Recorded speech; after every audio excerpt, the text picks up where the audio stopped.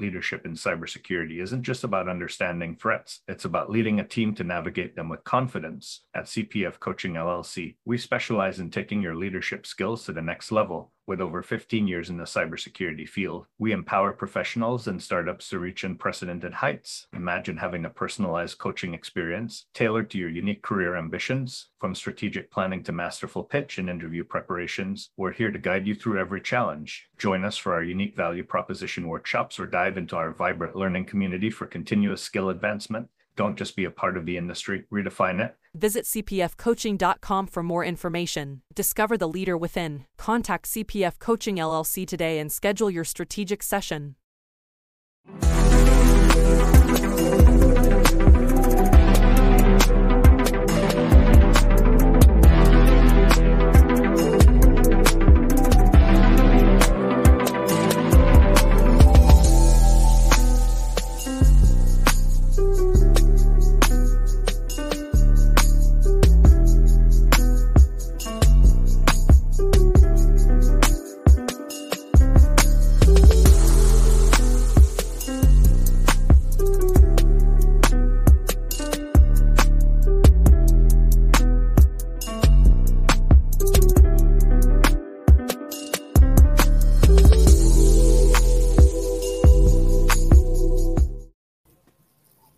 Hey, security peeps, we are live with another edition of Breaking into Cybersecurity, and it is CISO Thursdays.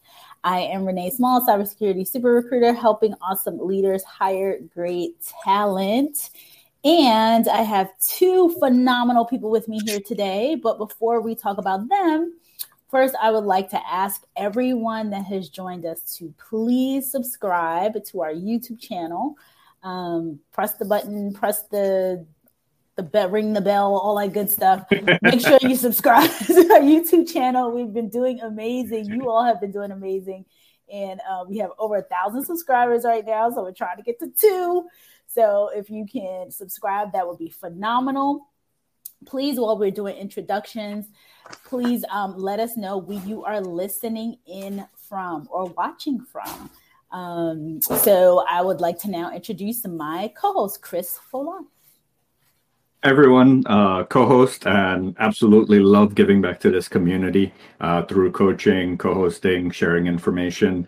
And as of that, I want to introduce a very special guest, Frank Kim, who is another instructor in the community and has given a lot back in regards to passing that on and teaching the future generation. So, Frank? Hey, thanks a lot for having me. Excited to be here, guys, and excited for the conversation. Excellent. So, Frank, can you tell the audience some more about what you do? I know you're a top SANS instructor. For folks, because this is typically breaking into cyber, some people here may not know what SANS is. So if you could give like a short, just introduction as to the courses that you teach and what you do would be fantastic. Yeah, sounds good. So the SANS Institute is, I guess I would say one of the leading cybersecurity training organizations. I've been teaching and writing courses with SANS for almost 15 years now. I was the CISO at SANS for a little bit.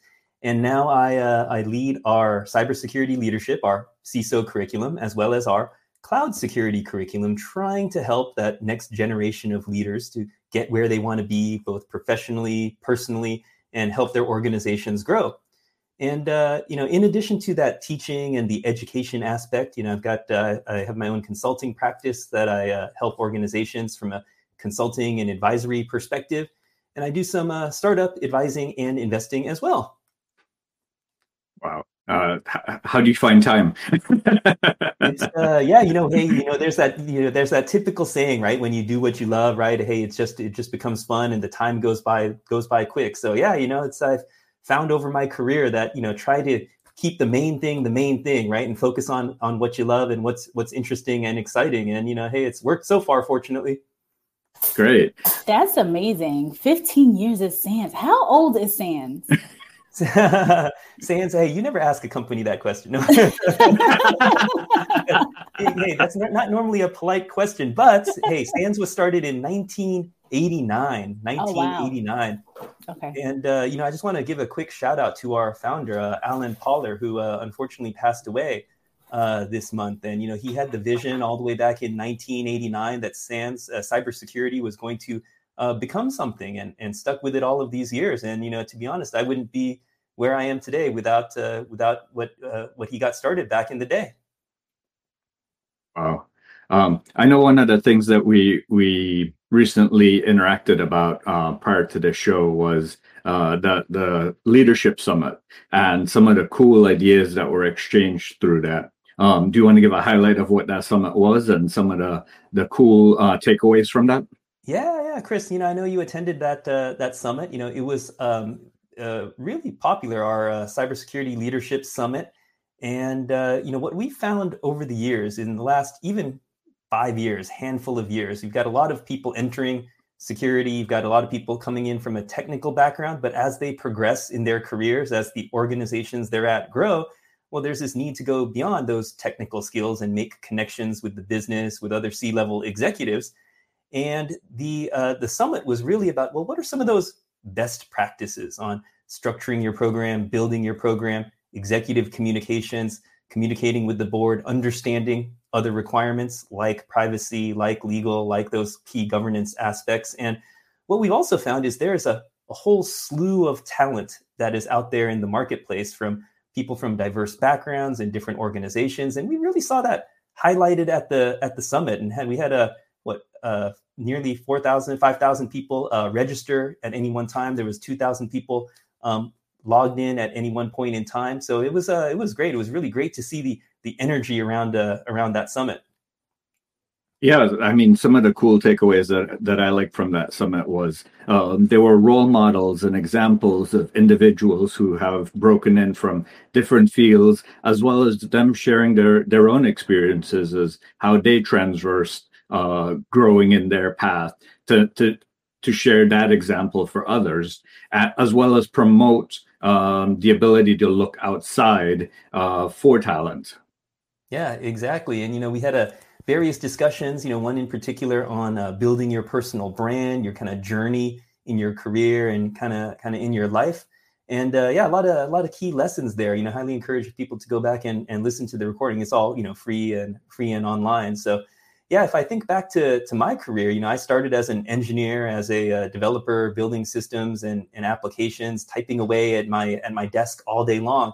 And I really didn't think at that time, years ago, what's the impact that I'm having for, the larger team, the larger organization. And as we move forward, the things that we work on touch more and more people. And so there's an opportunity to kind of help that next generation in terms of their journey as well. And that's what we're all trying to do. That's fantastic. And it's interesting. Well, somebody asked if it's SANS.org. Is that the site? It is SANS.org. Yeah. SANS.org. Okay. Awesome. Excellent. I love to hear that where you started from, because I think people, especially when they're breaking in, they see the folks at the top, they see that you've been at the company 15 years. So it's always interesting to hear the entry, like how you got in, how you became the cybersecurity leader that you are today, and now advisor and master instructor that you are, giving people so much guidance and leadership, and then also doing advising and connecting with the C-suite and sitting in a CISO chair. So this is all very, very interesting. And I know that our audience would definitely like to hear more. Hey, Renee, I think you're being a little bit, you're going a little bit overboard here, trying to make me blush. But, it's true. That's what you're doing. Starting with my, kind of back in the day, with the various technical roles, I didn't start in security actually, right? I started more on the development engineering side. And as I was working on those various teams, naturally some security issues arose. There was vulnerabilities and there were incidents that needed to be dealt with. And I somehow just got pulled into working on those. And I said, oh, this is fun. This is interesting. And without even my choosing, I kind of became the person when something bad would happen. The team would say, oh, well, hey, let's bring Frank in to help. And that naturally led me to working on various different technical areas of security, doing pen testing, assessments, code reviews, building out those corresponding teams, building out consulting teams. And over the years, that just naturally progressed into additional responsibilities. There's that saying that hey, what's the reward for doing a good job? Well, the reward is more work, right? And that's kind of what happened. Wow. So what are some of the challenges that you see startups or other companies that you've advised with regards to attracting and retaining talent and building that growth path for them from entry level into senior or principal type individual? From a security perspective, what differentiates a security leader from any other leader in the organization, right? An HR leader, a finance leader, another business unit leader. And it is that foundational cybersecurity knowledge, right? That is a differentiator. However, as we progress in our careers, we need to keep in mind, well, hey, it's not just about implementing those technical capabilities. We've got to think about how does it support our business objectives, our different strategic objectives. For example, I was talking with a Series C, D startup that's doing really well and on a good path to growth. And one of the challenges that they have is, hey, how do they figure out, well, what is stage appropriate? What's the stage appropriate security investment that they would make? And I've seen some situations where the security leader in these types of organizations go in and say, hey, well, we need to buy a SIM because we need to improve our monitoring and detection capabilities. So we need to spend hundreds of thousands of dollars on a SIM in terms of the people and technology. Well, the problem with that, though, is that, well, that startup, while it might have gotten a lot of funding, it's working on building its revenue, building its customer base. And so that's one where, hey, I wouldn't probably necessarily jump straight to buying and implementing a SIM. Well, there's other things that are probably more stage appropriate, like sales enablement, like some of those certifications, third-party certifications that many people might think are a little bit more boring or mundane, but are big enablers of the business overall. So Chris, to your question, I think the main thing is, hey, what are the 1, 2, or 3 things that are most important for the organization? Then we in security, we need to figure out how we can support those. I love that business mission enablement, because that's something that I talk to often. Like, you have to have solid people and processes, because if you throw technology at it with a faulty foundation, the technology is going to fall and you're going to end up throwing more people at it, and that'll just cost you a lot more money. Yeah, and the catch is we've always got to be adaptable. In a startup, hey, what's happening today is going to be different in 6 months or 12 months, assuming that the growth is going okay. Now, if you're in a more stable, more mature enterprise, well, there are going to be different drivers there. And that's when you can, think about kind of stabilizing and scaling up your team. So it really depends. And that's one hard thing that I've experienced as well is, hey, I can't just go in. I've had over the years many different plans, roadmaps, blueprints. What technologies do we want to buy and enable and build out? And if we just take the blueprint for one house, proverbial house, if you will, and try to build it someplace else, it's not going to work because the landscape is different. The terrain is different. The climate is different. The business needs are different. So it's not just cookie cutter, right? We've got to go in and, based on our experience, decipher what actually needs to be done. Wow. And then from a recruiting perspective, how do you know when is the right time to, say, hire your first security engineer or your first security focused person to start building out that program versus just building your product and getting it to an MVP stage or later on? Mm-hmm. Yeah, there's, from a security perspective, if we take a step back, there's kind of at a high level 2 different types of security teams that you can build. You can build a governance-focused security team. You can build a technical engineering-focused security team. Now, I think we know that, hey, we need both, but there are differences in terms of the area of focus. Generally speaking, right, a startup is going to always prefer to have an engineering-based security team. Now, does that mean that you're going to hire a dozen engineers, 2 dozen engineers? No, you're never going to have as many engineers that are on the SRE team, that are on the DevOps team. So really, you want to make sure that you hire that key person that can understands cloud, understands the new technology, so that they can work with the DevOps team, the engineering team, to ideally come up with solutions that the engineering team builds and owns on their own as well. So really you're pushing out security to the different aspects of the organization. I've always said that as a security leader, I hope my job is to eventually put myself out of a job, because we've built such an enduring culture and process that the rest of the organization can carry forth. I've seen situations where a CISO leaves, some of the key leaders leave, some of the key players leave, and all of a sudden, the security team, the capabilities kind of slowly start to disintegrate. And that's an indication that there wasn't a sustaining culture and process that was built up within the organization. So it's not just with engineering, it's with other areas. Large enterprises and startups, you've got this never-ending stream of these third-party questionnaires, those vendor questionnaires, right, that you might get. And these are challenging, problematic to respond to. Every company seemingly wants you to fill out their specific questionnaire.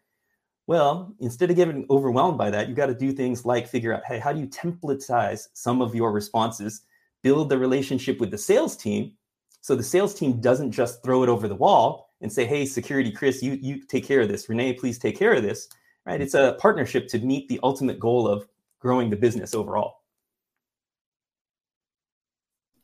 Frank, there's a comment here that I want to bring up. Will says that's possibly a key point there, Frank. The maturity of a cyber information security program needs to match the maturity of the organization in the wider context, and starting with problems to be solved / requirements rather than starting with solutions. Example, quote, we need a SIM. Yeah, that's really well put. Which we've all heard so many times before. Yeah. Exactly. I've got a friend who's the CISO at this company, a fairly mature startup.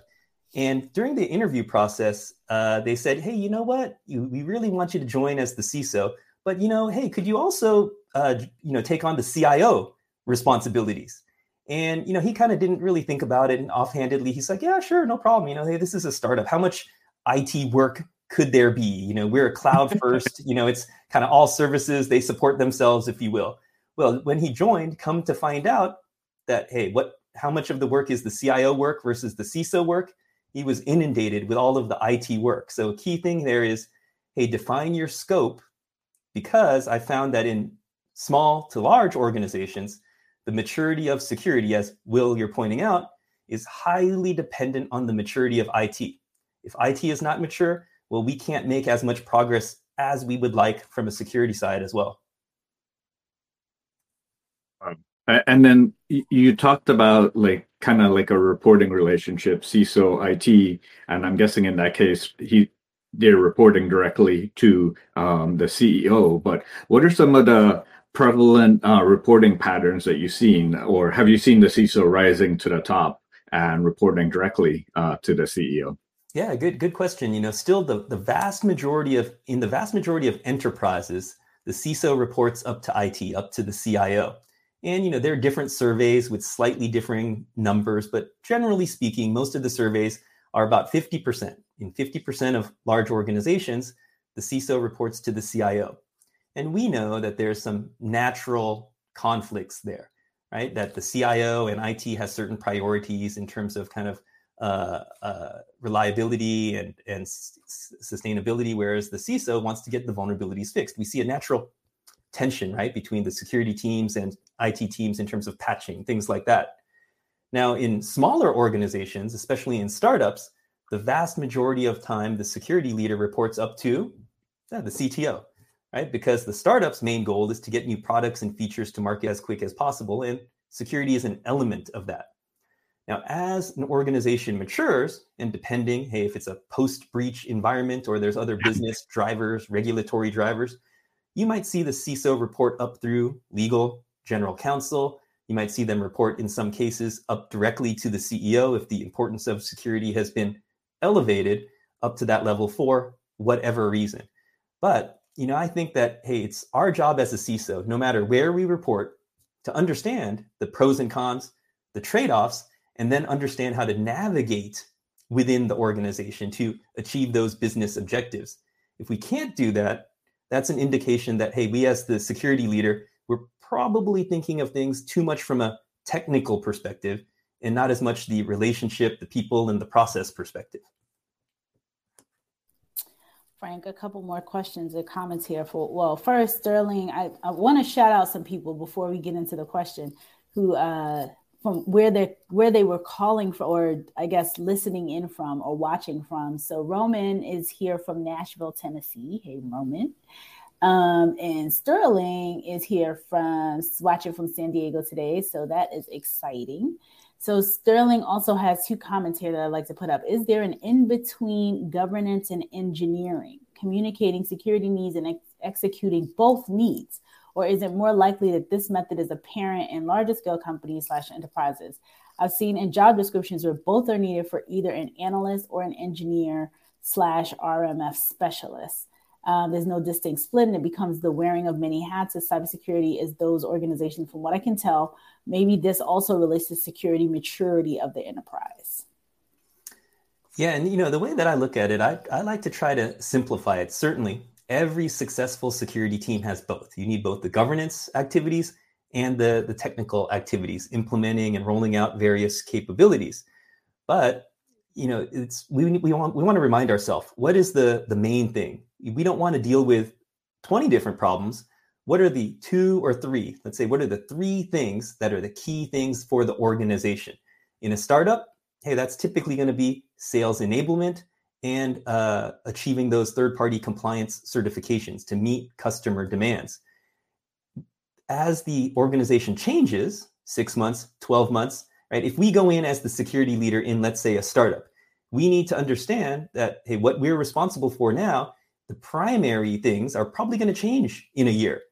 Now, in a larger enterprise, well, then we need to understand, well, who are the different players? Where is the center? Where are the centers of gravity? And figure out, okay, how much of the team do we need to spend on those governance activities versus building out the various technical capabilities? And even in a larger organization, I've seen if a security team is separate, and I've seen these be separate reporting up to, let's say, legal, when they're only focused on the governance activities, the engineering team, the technical teams, the IT teams don't take them as seriously because they say, those are just some paper pushers over there. So this is why we as security leaders need to balance both. I've talked to many friends, colleagues over the years as they were looking for their next CISO job, their first CISO job. And one of the things that every larger organization is going to be looking for is not only your technical skills, that's kind of table stakes to even be invited to the party. They're looking for, hey, have you worked in a highly regulated environment before? Have you worked with regulators? Have you helped to achieve these various compliance activities? And me starting as an engineer decades ago, early in my career, I thought, those things are boring. I don't want to focus on those things. But as I progressed in my career, I realized how important those are from an overall business perspective and to be able to understand and execute on those aspects.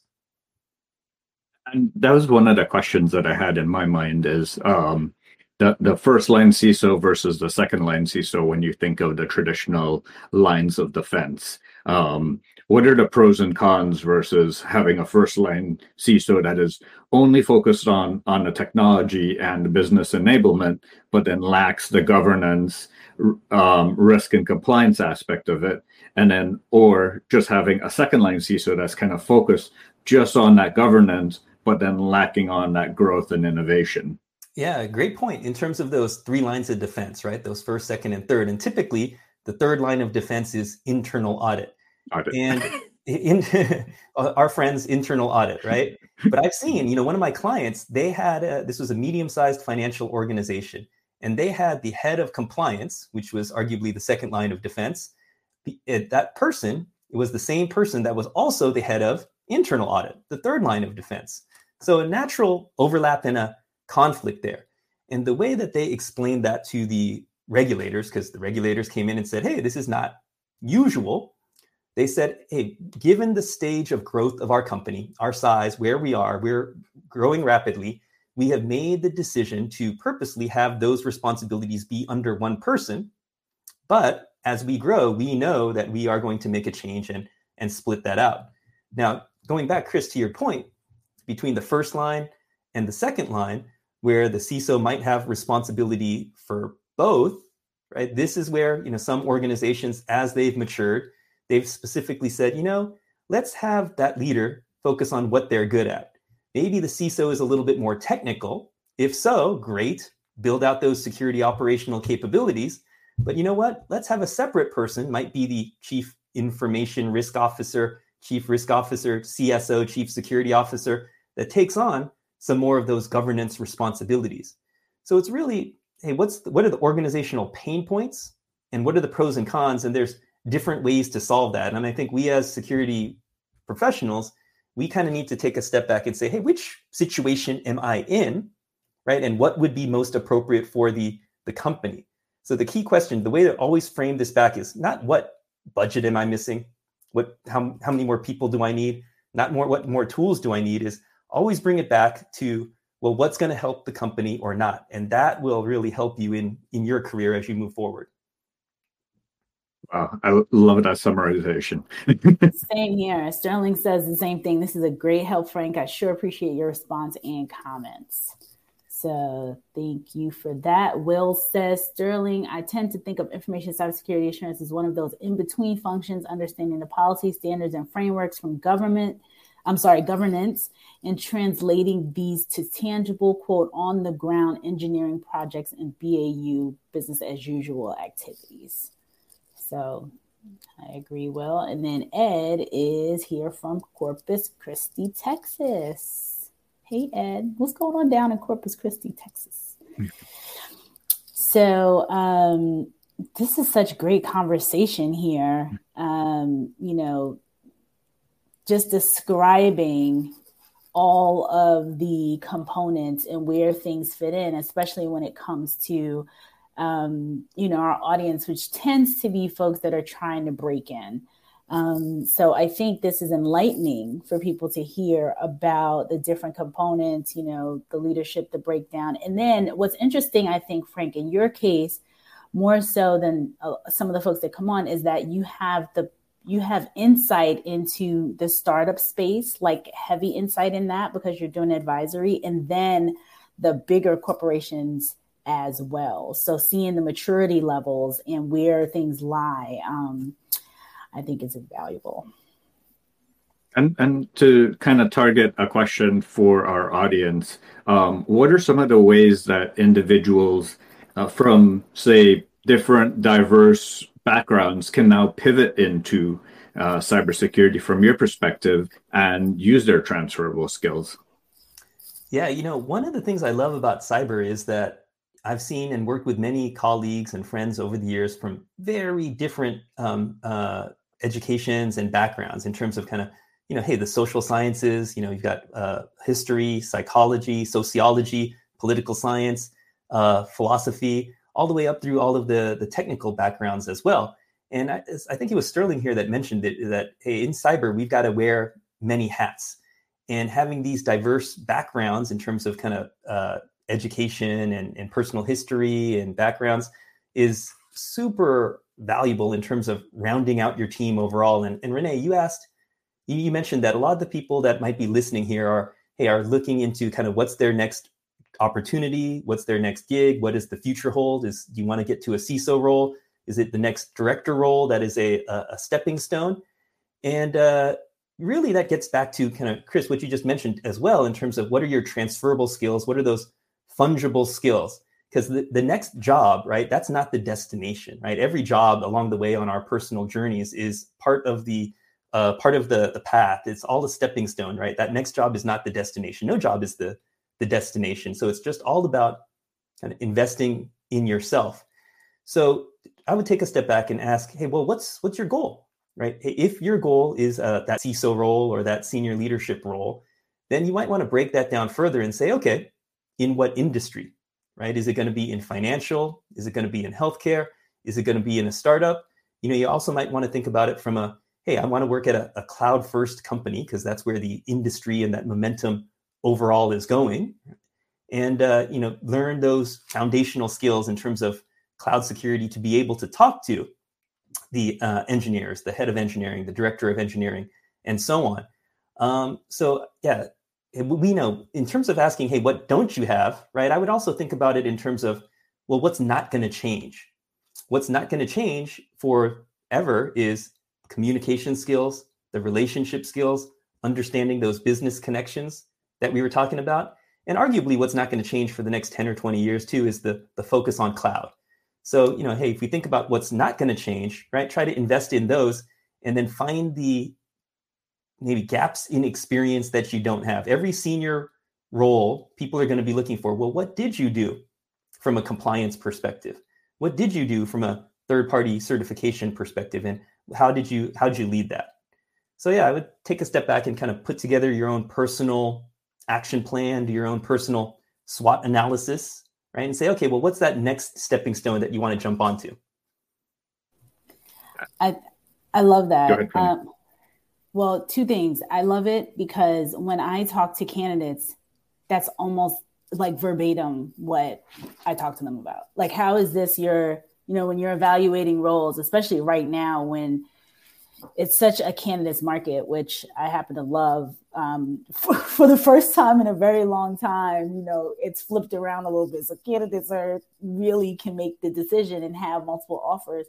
And so the question is always like, how is this role going to get you to your destination? So I absolutely love what the comment that you made there. And Laura says, quote, "No job is the destination. That's definitely going on vinyl lettering in the office." Awesome.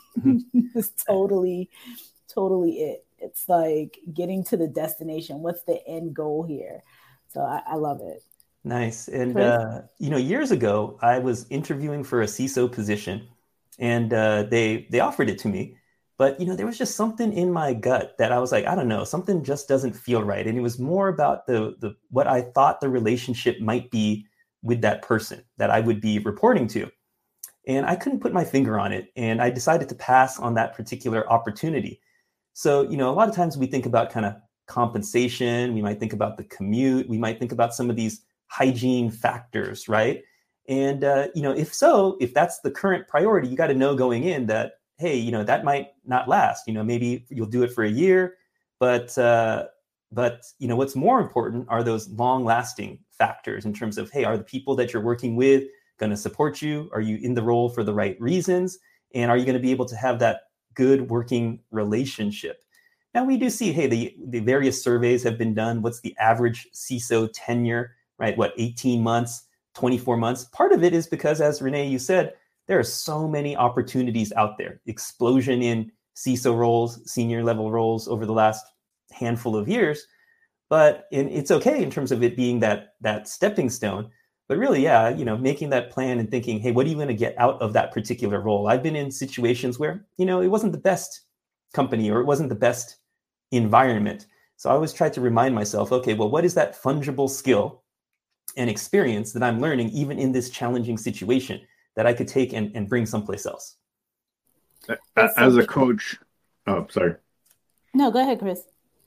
I was going to say, as a coach, that's one of the things that I remind my clients is that find a way to tell a story from your past about what you learned from it, because it might have been a horrible experience, but at least you learned something from it. Like you learned compliance, you learned to work with executives and individuals at the C level. You learn to do those presentations. What did you learn from it to make that an experience worth telling versus, oh, that it was a horrible culture and I left because the commute was too long? That's pretty funny. Yes. And the thing is, I think that out of those challenging situations, it makes you stronger. It makes you better, more resilient, better able to tackle bigger problems because companies hire you because they have a problem they're trying to solve.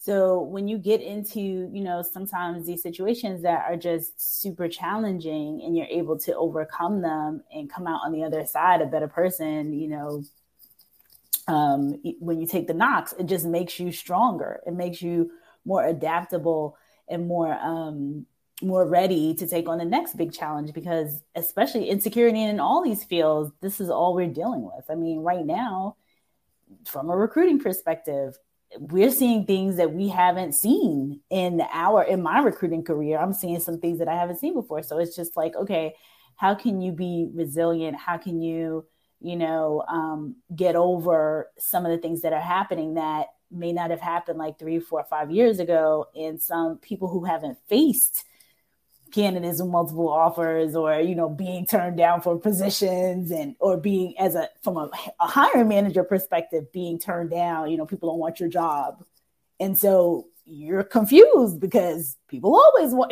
like it's so different, and it's a different dynamic.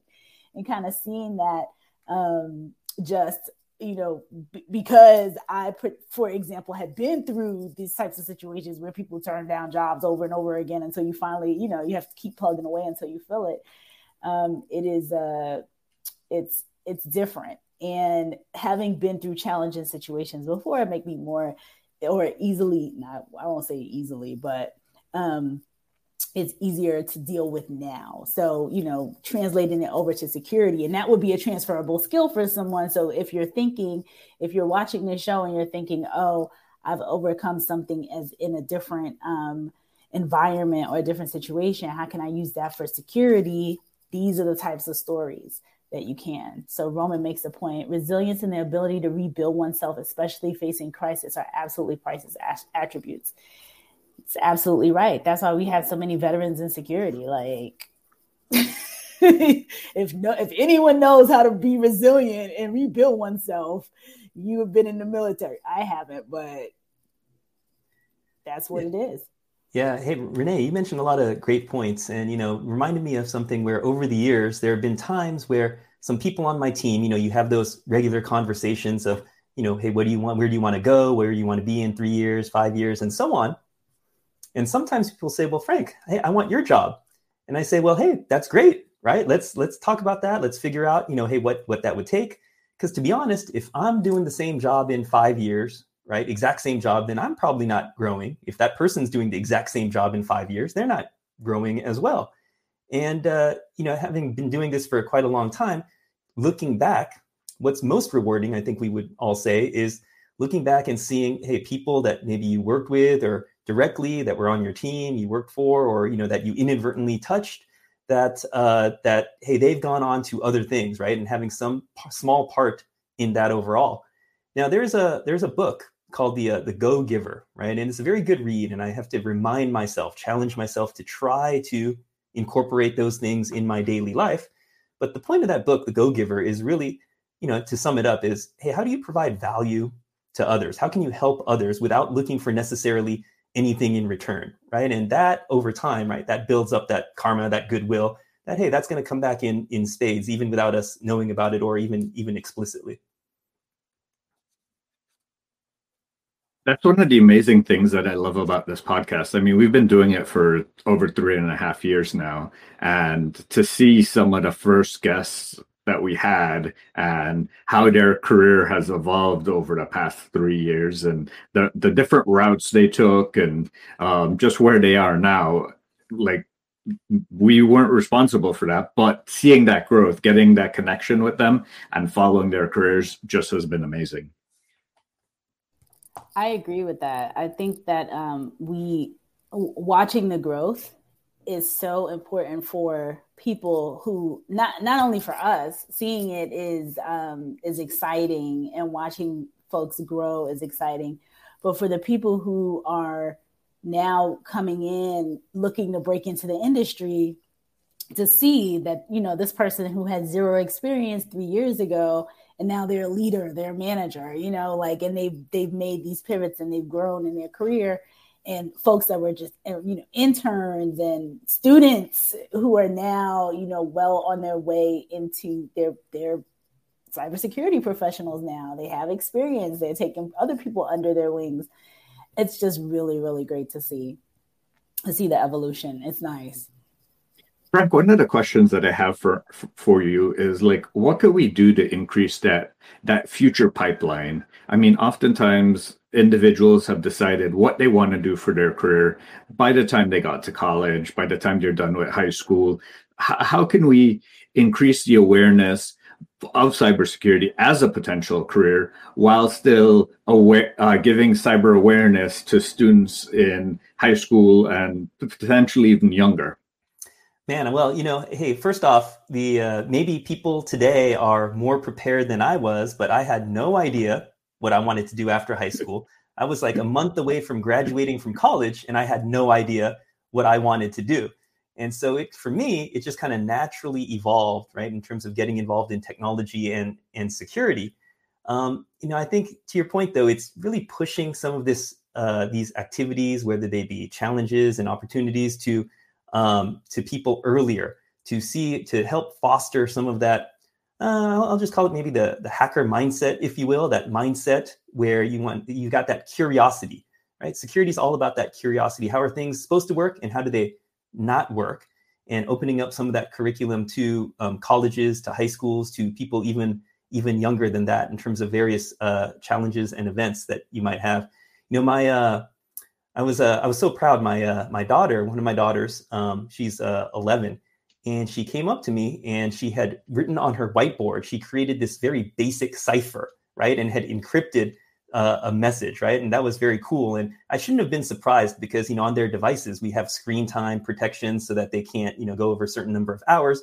But she's successfully brute forced guessed the screen time password, and she has successfully tricked us into entering the screen time password while she was doing a screen recording, right? So she was doing surveillance on us, right, to get to what she wanted to achieve. So I think it's things like that, right, are good indications. And total security professional. Get her a job today. like society has evolved to where a lot of the things that were quote unquote not protected, no laws, no nothing, no guidelines when you and I were younger, to now where they're starting to become laws and regulations. How do we provide that younger generation with a playground to explore while still keeping them within the legal confines of what's acceptable, but still the ability to have that hacker mindset? Yeah. Different countries have differing levels of rigor around some of those laws in terms of restricting access to hacking tools and so on. Definitely being in security, right? Hey, there's some clear lines that you don't want to cross in terms of targeting companies, systems that are on the web. Good news is that there are a ton of free tools out there, right? There's a ton of different free systems, purposely vulnerable applications that you can learn to understand how security works and doesn't work on these various systems. So I think, hey, if you're just getting started, really just downloading, playing with some of those tools, getting familiar, meeting people in the community and kind of learning from them. Those types of things are a ton of opportunities compared to even when I started some years ago. It's just amazing how much stuff there is out there now.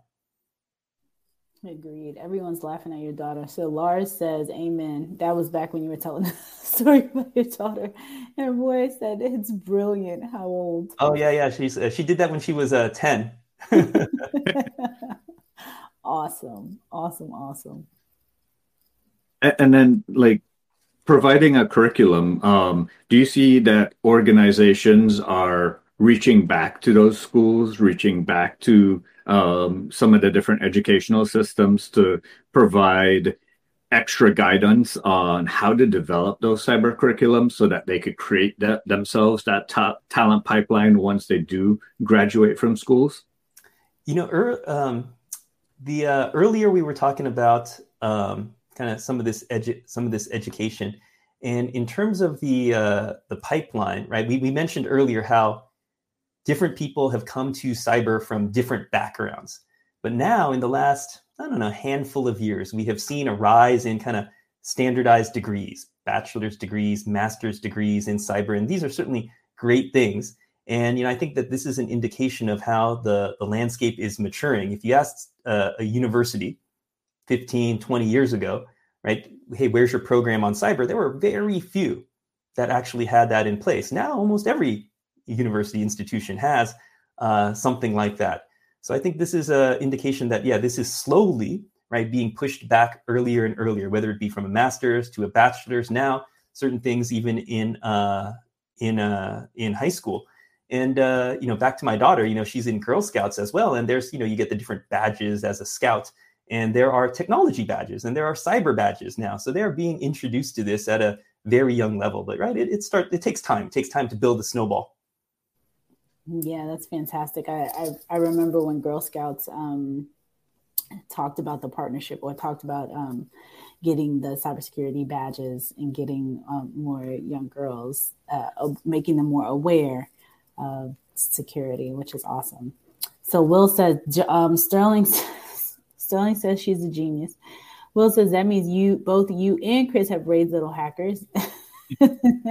and he said, quote, "Daddy, I may have accidentally reached NASA." Oh my gosh, I love these kids.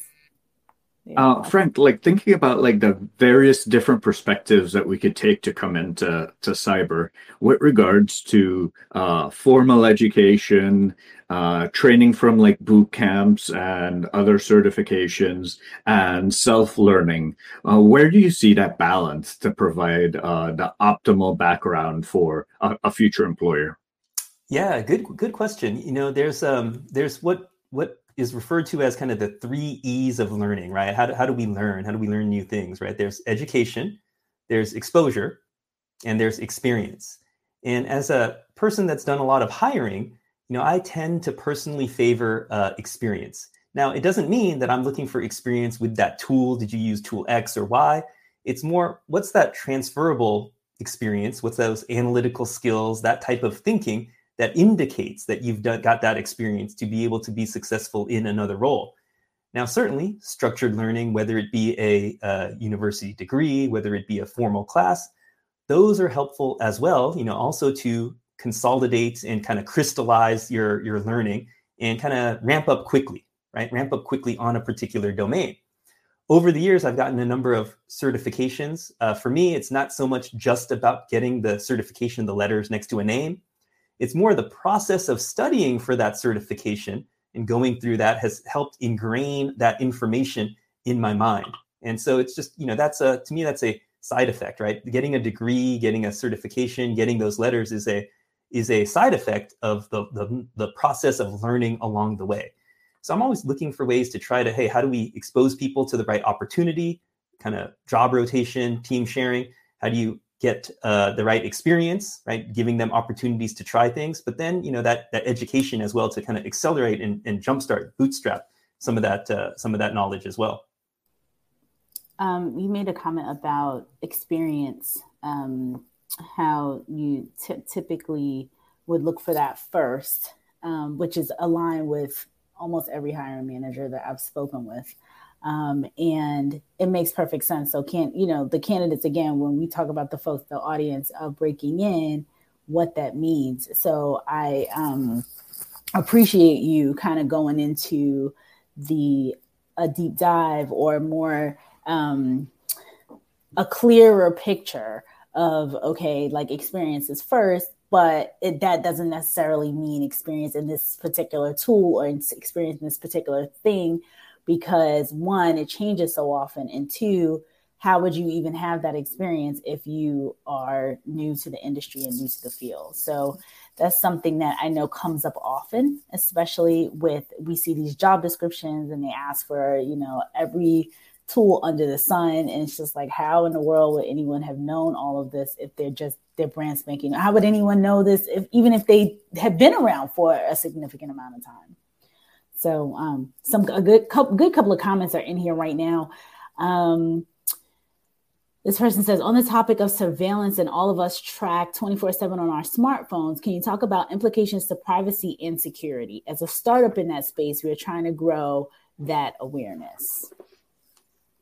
Yeah, great question. Huge area, with the focus on the security side, right? Those are kind of controls around protecting, securing our data and systems.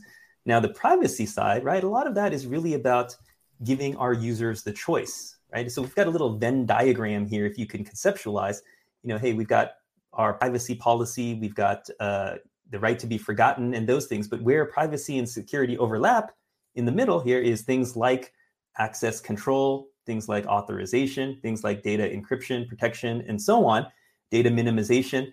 And to your point, it sounds like you're as a startup in that space. Well, where is this going?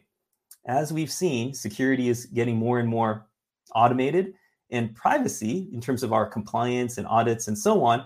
Well, ideally, we're getting to a space where we can piggyback on some of that automation where we've got continuous compliance. Instead of it being a once a month, once a quarter, once a year checkbox type of event, hey, now we've got to think about how do we build privacy in to the process overall in terms of privacy engineering. Now, who knows what the future holds, but I think that, hey, there's an opportunity here from a privacy perspective that, hey, there's a little bit more of tools that have this paved road that they will enable us to build privacy into our activities going forward.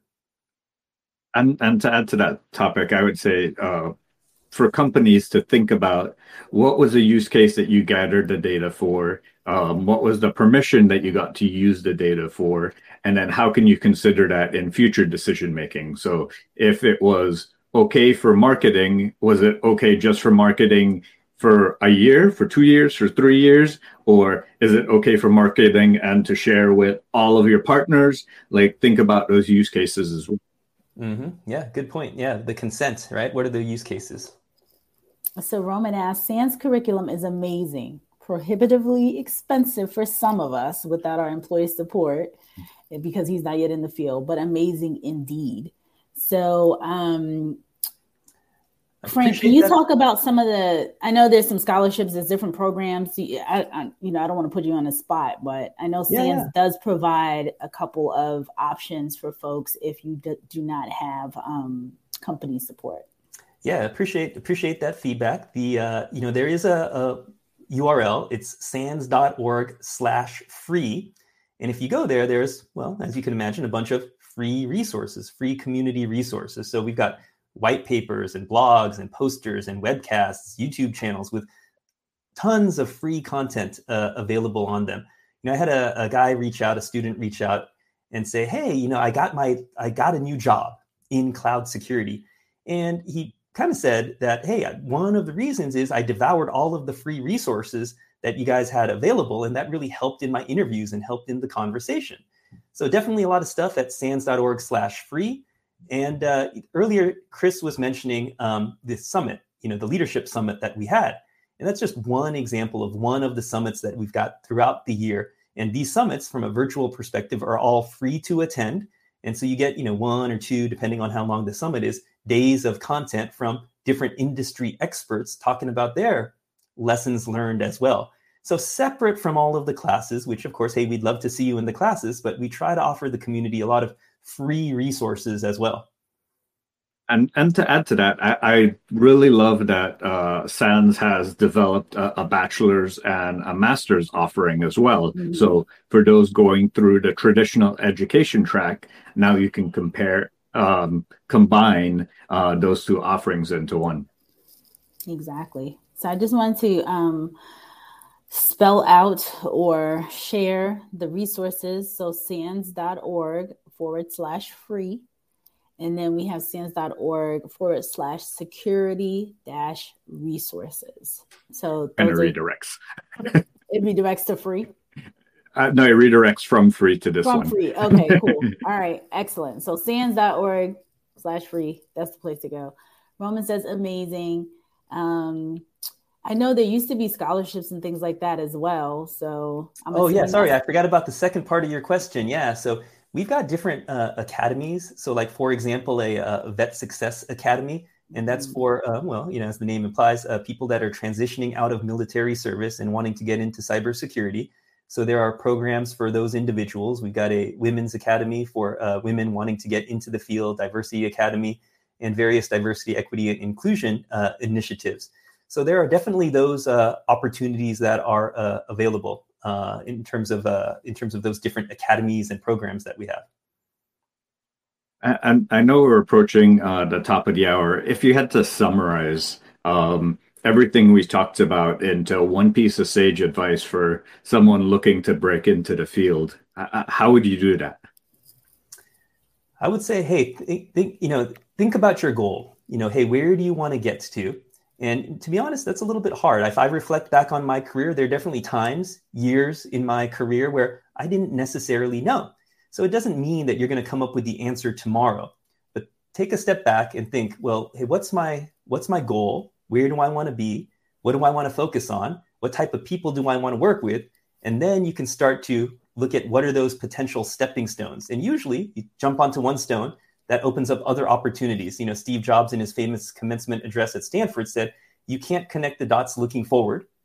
You can only connect the dots looking backward. So really take that one step, kind of go all in on that, learn as much as you can, and that's going to open up even more opportunities. Wow, I love that. That self-discovery aspect is absolutely essential. And I know for those that I help with that self-discovery, there is a really cool NIST workforce framework that kind of breaks out some of those different roles for individuals looking to that. And that could be one resource to kind of help with that self-discovery. Yeah, I agree. I think that's so true. It's the point made about looking back. You see that you can connect the dots looking back, but looking forward, when you take that first job, you don't know. You don't know where it's going to land you. You don't know where it's going to land you. So that is awesome. I'm going to read a couple of comments. Frank, you don't have to dig deep into these questions right now. I just want to read the comments while we're here. And then because we are very close to the top of the hour. So Roy said, I think just as we started really getting computers to take over our daily lives and everything, and how every job requires some level of computer training starting in elementary school, the same will be true with cybersecurity in the near future. It's going to probably be introduced in elementary school to basically give kids the basics and then identify those that want to keep pursuing the advanced stuff. I think it'll start in school with kids and it'll be a part of everyone's day. Did he finish down here? Ran out of space. Everyone's day. I think he ran out of space. Yeah, that's a different one. But I agree with Roy. And then Roman talks about he's working on creating a solid home lab to gain experience and weighing the pros and cons between formal education and certs. Thanks for your input on that question. Sterling, how would you show those transferable skills on a resume? That's a great point. You can train up on any tool or environment. I know a lot of this comes up in conversation or an interview. I think that's a constant battle, like Renee mentioned.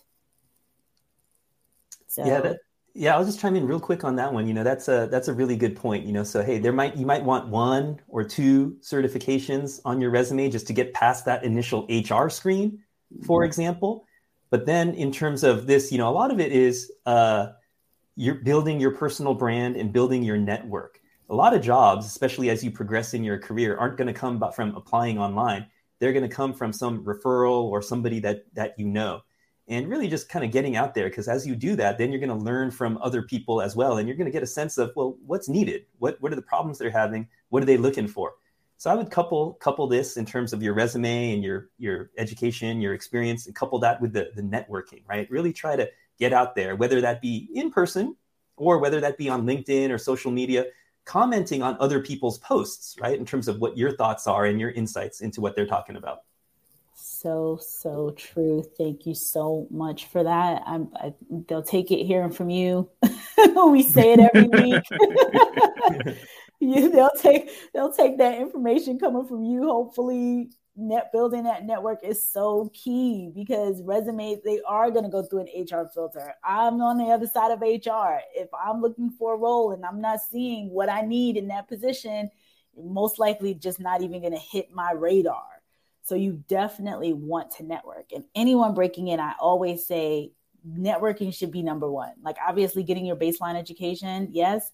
But number 2 is not submitting resumes. It is purely having people know, oh, Chris is great. Oh, Roman, I know him. I know he was studying this. He's been in my chats. He's been responding. He seems insightful.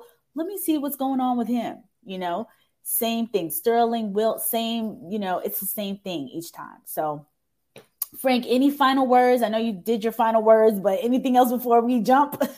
Hey, Chris, Renee, appreciate the opportunity here. Thank everybody online here for all of the questions. Great conversation. And everybody, look forward to staying in touch. Absolutely. Thank you very much. Thanks so much for coming on here. This was amazing. Everyone, see you all next week. CISO Thursdays. Oh, wait, are we here next week? It's No, Thanksgiving, right? we'll be taking Thanksgiving off. Happy Thanksgiving, everybody. See you in a couple weeks. Bye-bye. Bye-bye. In the rapidly evolving world of cybersecurity, your business needs a guide that's as dynamic as the threats you face. CPF Coaching LLC delivers unparalleled expertise to elevate your cybersecurity startup or business with a decade and a half of specialized experience. We're not just advisors, we're your strategic partners in growth and risk mitigation. Our tailored advisory services range from immediate hourly guidance to comprehensive 3 or 6 month packages, all supported with encrypted messaging for real-time assistance. For more information, cpfcoaching.com is your destination. Forge a path to success and distinction in the cybersecurity landscape. Connect with CPF Coaching LLC today and secure your business's future.